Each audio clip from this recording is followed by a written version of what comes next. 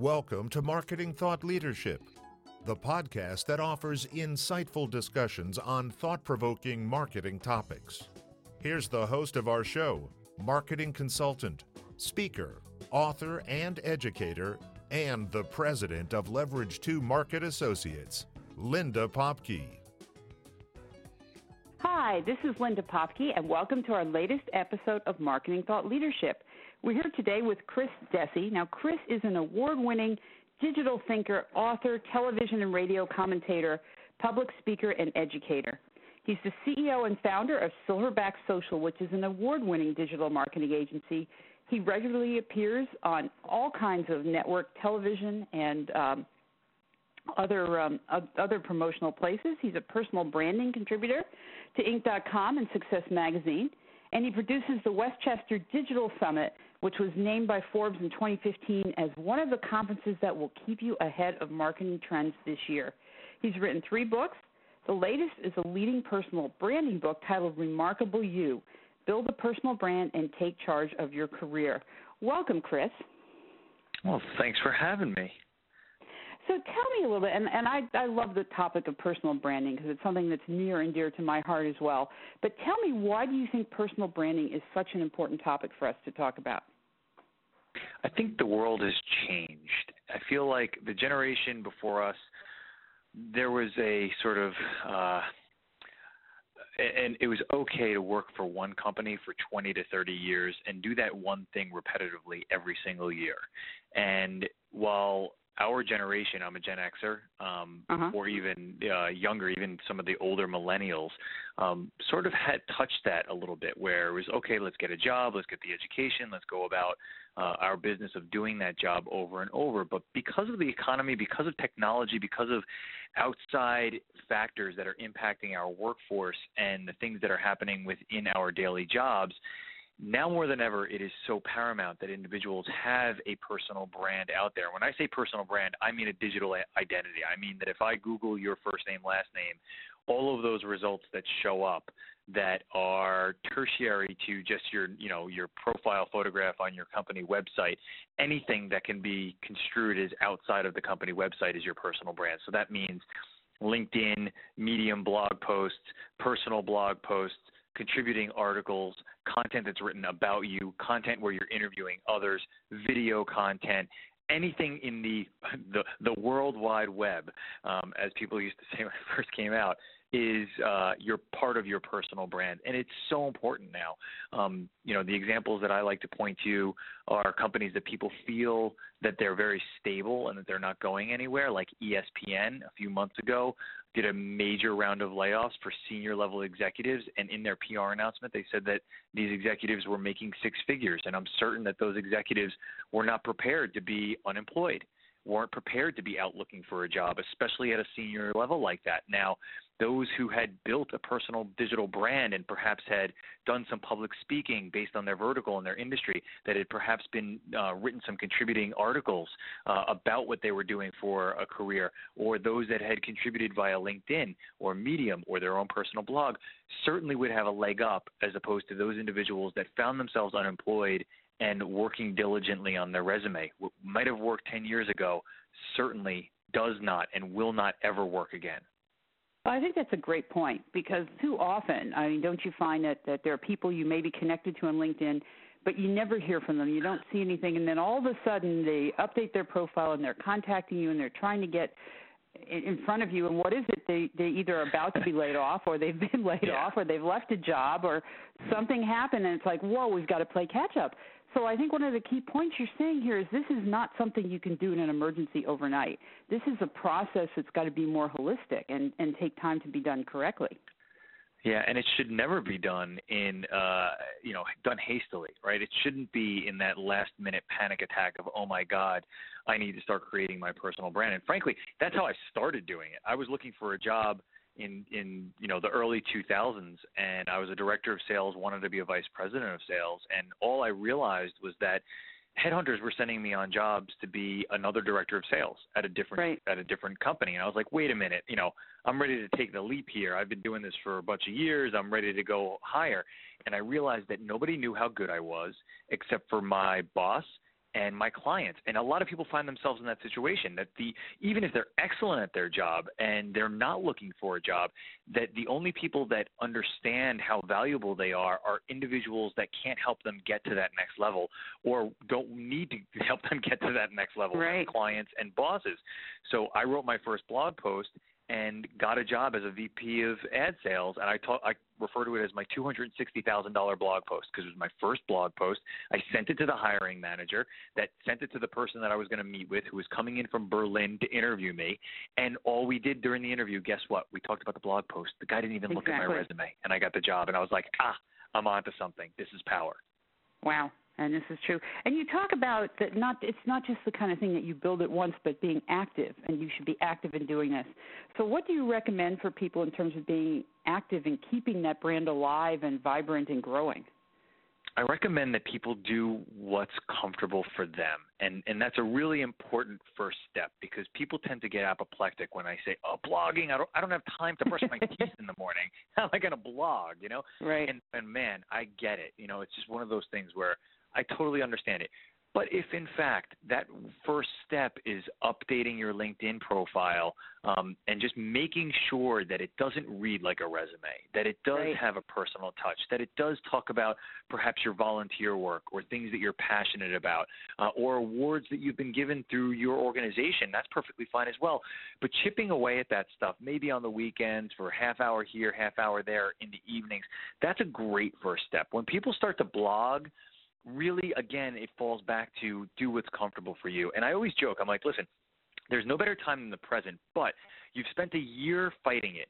And if you had spent that year committing one blog post per month, you'd have a repository of 12 amazing blog posts.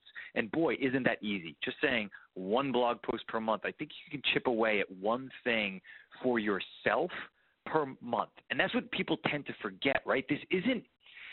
It's not you're investing in long-term equity in you. That's why my book title is titled Remarkable You. It is about investing in yourself. So you're investing cash money in your home. You're investing cash money in your family. You're putting money away for your children's education. You even put money away for a vacation. Why on earth would you not invest in your career and your livelihood and what's going to catapult you perhaps to another tax bracket in the next 5 to 10 years? So it's simple, it's baby steps, but it's paramount. I think you're absolutely right, and I see the same thing. And I talk to people about how they are their brand. They are the product or service, and they have all the same characteristics. You have a set of features and benefits. You have brand characteristics. You have a price. You have a package. You have people that talk about you, et cetera. And yet people look at me like they don't get it.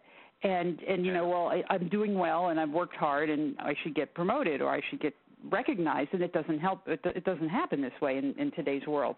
So I think this is fascinating what you're saying, and of course we have these tools now on the internet that we didn't have a few years ago. So we can actually go ahead and really use those to our own personal benefit. Yeah, and know what happens too? It's almost this sort of reliance on others to promote us and give us bigger salaries and take care of us. And I'm almost saying, like, forget that. Because you're going to get overlooked for the promotion. You're going to miss the big job. You're going to you're going to get passed over. No matter what, no matter how good you are, there will be a moment in your career where you say, "Oh, that was mine," and somebody else gets it. This is just a different way of looking at things, and this is saying, take control of your own destiny. Be the person that shapes what that next role is. Be the person that perhaps by blogging, all you're doing is documenting the big ideas that you have. Maybe you've got a team of 35 people that you manage and you love it, but you've got all these different ideas that you're articulating to that team of 35 people consistently, and maybe you feel like they're not listening to you. And maybe blogging is just a form of documentation of those different ideas, so that when somebody comes to you and you're swamped and you're overwhelmed, they say, "I have a question about HR." You say, 2 weeks ago I wrote a blog post about it. Start there, and then set a meeting with me tomorrow and we could talk about it. Now you're 90% through that conversation with that person. They understand your thoughts, your feelings, your objectives about that topic, and you've already shared that information in writing. That's hugely powerful. So if you use it that way, where it's not just, oh, I want to get another job, but perhaps it's investing in yourself, investing in your team, and documenting the things that you're learning along the way, then you start to flex that muscle. Then you get a little bit better at writing. Then you get a little bit better at communicating. Then you get a little bit better at writing headlines that are compelling, and you get outside readers. Then you get people excited about what you're doing internally, and then that buoys everything that you're doing in the company. Then all the other executives that have 35 people to manage go, hey, what the heck are you doing? That's really compelling. You guys are getting sales just by the blog that you guys are dealing with. So the options are endless. It's absolutely wonderful. I think I agree with you 100%. I think, and people get overwhelmed, and it's the same thing as if you said today, I'd like to run a marathon. You would not go out tomorrow and run 26 miles. You would start by first getting the right equipment, and then stretching, maybe getting in shape and getting a trainer, and maybe you walk a little bit, then you run a short period, then you run a little longer, and then before you know it, you can run the 26 miles. And I think it's the same thing here. Yeah. So let's talk about that a minute. So let's give some of your listeners some tools. So let's talk about tools, right? So people come to me and they say, Chris, I'm not a good writer, and you keep talking about blogging. And I say, that's fine. You don't have to be a good writer. In fact, I'm a horrendous writer, yet I've written 3 books, right? Because I figure ways I figure out ways to do things. I figure out ways to create things, and that's the energy I want people to come from, is to figure out a way to create blog content. Why? Because right now that medium is hugely powerful, right? You got SEO, you get backlink to things, you can publish on platforms that will get a great amount of readers. You're an author too, so you understand this. You write a book. It's very powerful for brand equity, et cetera. So I don't know how to write. I'm not. And listen, it's not people's fault, because even no matter what we were taught in high school, we forgot that when we went away to college and we had to write papers for college, and then we got these big corporate jobs, and then we got even worse because we started speaking corporate speak, we started using marketing vernacular, and it just became muddied waters, right? Install an app called Hemingway app. And Hemingway app is very simple. You can write your blog post on a Word document, and you dump your post into the Hemingway app, and the Hemingway app will tell you the grade level in which you've written your content.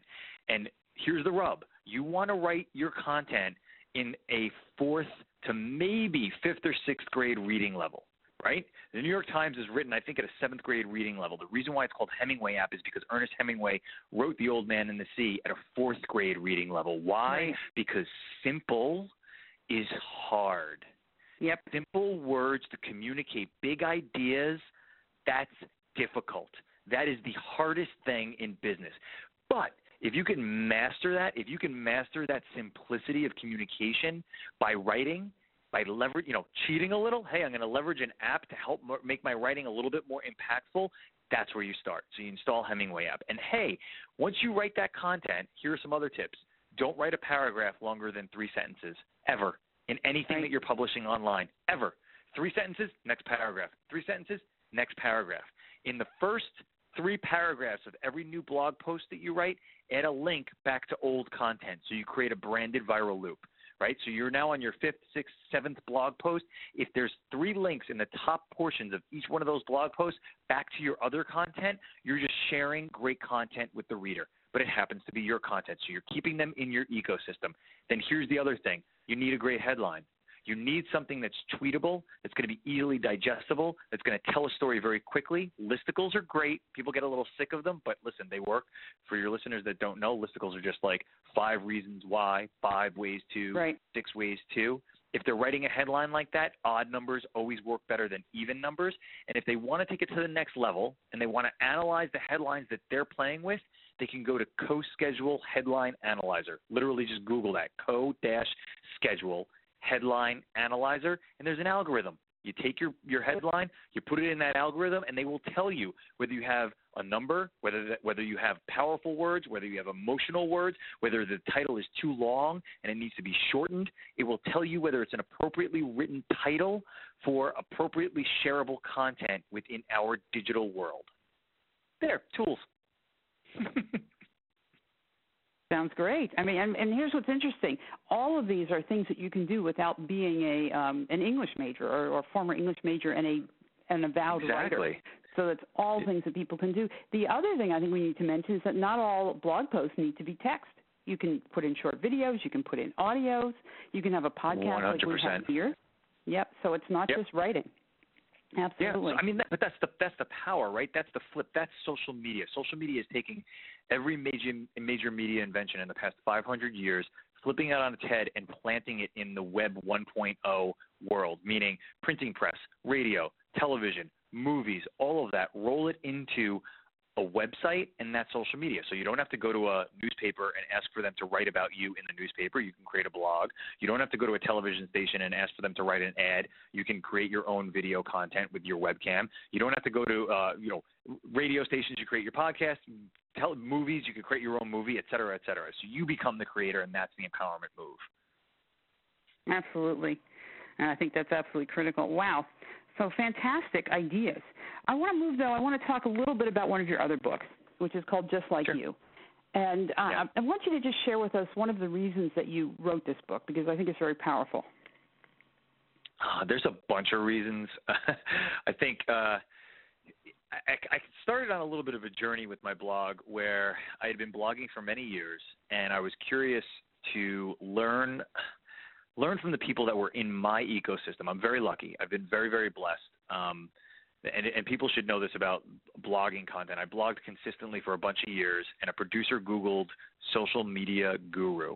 And I had written a blog post that was truthful to me at that time, and I said, if anybody calls themselves a social media guru, they're full of it, because I thought it was ridiculous, people calling themselves gurus. I was like, this changes too quickly. The producer thought that was funny, Googled my name, found a bunch of content that he thought was really compelling, saw that I had actually done a blog post with video content, so you're spot on with that, said, okay, the guy can string a few sentences together, and then that day he put me on television. And it was solely because of my blogging, because I was being truthful to myself, and because I had a little bit of video content. So it was everything that you and I just talked about, and all of a sudden my career was off to a different trajectory. But by virtue of that, and by virtue of doing the TV stuff and producing an event, I've met some really compelling, really interesting people. And I just got curious about them. I was kind of like, how did they get to this spot in their journey? I'm just meeting them now, but man, they've been successful for years. So instead of just trying to come up with my own stuff on my blog, I figured I would start interviewing the people that I thought were most successful, whether it be completely fulfilled in their jobs and their lives with their families, or people that were writing books, that were, hosting television shows, et cetera. And I began those interviews. And throughout that process, it was cathartic for me. My father was dealing with a terminal disease, ALS, Lou Gehrig's disease. And at the end of compiling the book, my dad had already passed, unfortunately. I was like, boy, it would have been really cool if I could have gotten an interview of my dad here, and I could have, included him in the book. Because after those blog interviews, I said, let me just put it together and create a book. And I realized, and it dawned on me, I'm not that bright, that a friend of mine, Jeff Pearlman, who is a Sports Illustrated writer, he's a New York Times bestselling sports biographer, had actually interviewed my dad a few years prior, just because he was curious about what it was like to live with ALS. And I used that interview with Jeff's permission as the final interview in Just Like You. And really it was just proof to the world that people that we all deem as, hyper successful, and people that have overcome astronomical obstacles are really just like you and me. And it even goes back to the same zeitgeist of Remarkable You. It's everything that I'm about is my push to education and empowerment for people that I come in contact with, for people to define what makes them unique and what makes them successful and what makes them remarkable, and how they can help define that within themselves by learning about other people on their journeys, and maybe perhaps at some point finding a commonality or a line of commonality from all of those different stories. And that's how Just Like You was born. But I think it's a compelling story, too, for bloggers. It's the fact that after a bit of time, if you're blogging really compelling content that people are interested in learning more about, heck, staple it together and you've got a book. Wow. And so it's interesting how this whole evolved. I love the story, though, about your dad, because you dedicated the book to your dad, and proceeds from the book go to support ALS research. So I think it's powerful, and the fact that there was this interview you could take and leverage is just fascinating, because I've read it, and it's very powerful. But again, you didn't start by saying, I'm going to write a book, which I think is overwhelming to most people. You started by saying, let me start to do these interviews. And then once you had these interviews, it's like, gee, we could put these together and we can have a book. So it starts to kind of become a little bit more holistic again. Yeah, and I'm not the first person to do that. I mean, I actually thought of it because James Altucher had talked about his wife's, I think it's his ex-wife's first book about yoga was because she was just consistently blogging about yoga, and she was giving all these tips and all these tricks. And after like a year and a half, he's like, you realize you have a book right now, don't you? And she was like, what? And then, yeah, she took the blog post, stapled it together, and, do some editing and get a cover, put together a cover. And again, you alluded to it earlier. Now, because of this technology, we all have access to this. It's just sweat equity. It's just figuring it out. It's just, I can't just staple together and get a book. I got to get a publisher. No, you don't. You can go on CreateSpace through Amazon. Exactly. You can publish it as a Kindle. You could give it away. It could be for free. You have free Kindle, and you just leverage that. And when you give it away on your blog, just aggregate emails, and then you can market to the people whose email you get. So it's just about understanding how you can leverage this content to get, your piece of your little bit of remarkable out to the world. I love it. So tell me, because we could talk for hours, but I want to finish up here. But before we do, tell me about some of the things you've learned about leadership since you launched Silverback about 4 years ago. Oh, my God. I've learned so much about leadership. I used to think leadership was about dictating, and I think I got a little bit confused with delegating and dictating. And instead of delegation and empowerment, I ended up dictating, and that was a huge problem. And what I learned as well is that as a leader, you can't just how do I put this? You need to ensure that your projection of that person is in alignment with what that person envisions as their marching orders, right? And it happened to me a few different times where I thought people were capable of certain things, and they just crumbled in certain areas. And then I found with other people that have excelled and exceeded all of my expectations that those people were able to pick up the ball and just do astronomical things. And it was, I always joke, I'm like, people are like, oh, can you come speak at our leadership conference? And I'm like, I'm the worst leader ever. Like, it's but it's the people that are drawn to you that follow what you're doing and follow your lead are the ones that are going to take you to the next level. And the people that were kind of coming in to try and punch a clock, a 9 to 5, it just didn't resonate for me and in my ecosystem and what we're doing at Silverback Social. It's very fast-paced digital marketing agency, producing the Westchester Digital Summit, my public speaking, the TV stuff, the books, all that stuff. You need a certain brand of human being around you. And now that I've got some exceptional human beings around me, I find that as a leader, what do? I learn. I shut up and I listen and I learn. And that's the most, probably the biggest lesson. I think that's absolutely critical because too many leaders think they're there to, you're right, to dictate and to say exactly here's what you need to do and here's how you need to do it. And I think what's very interesting is that you bring the right people around you and you enable them to do their best work, and then you learn from it. And I think good leaders learn from the people around them all the time.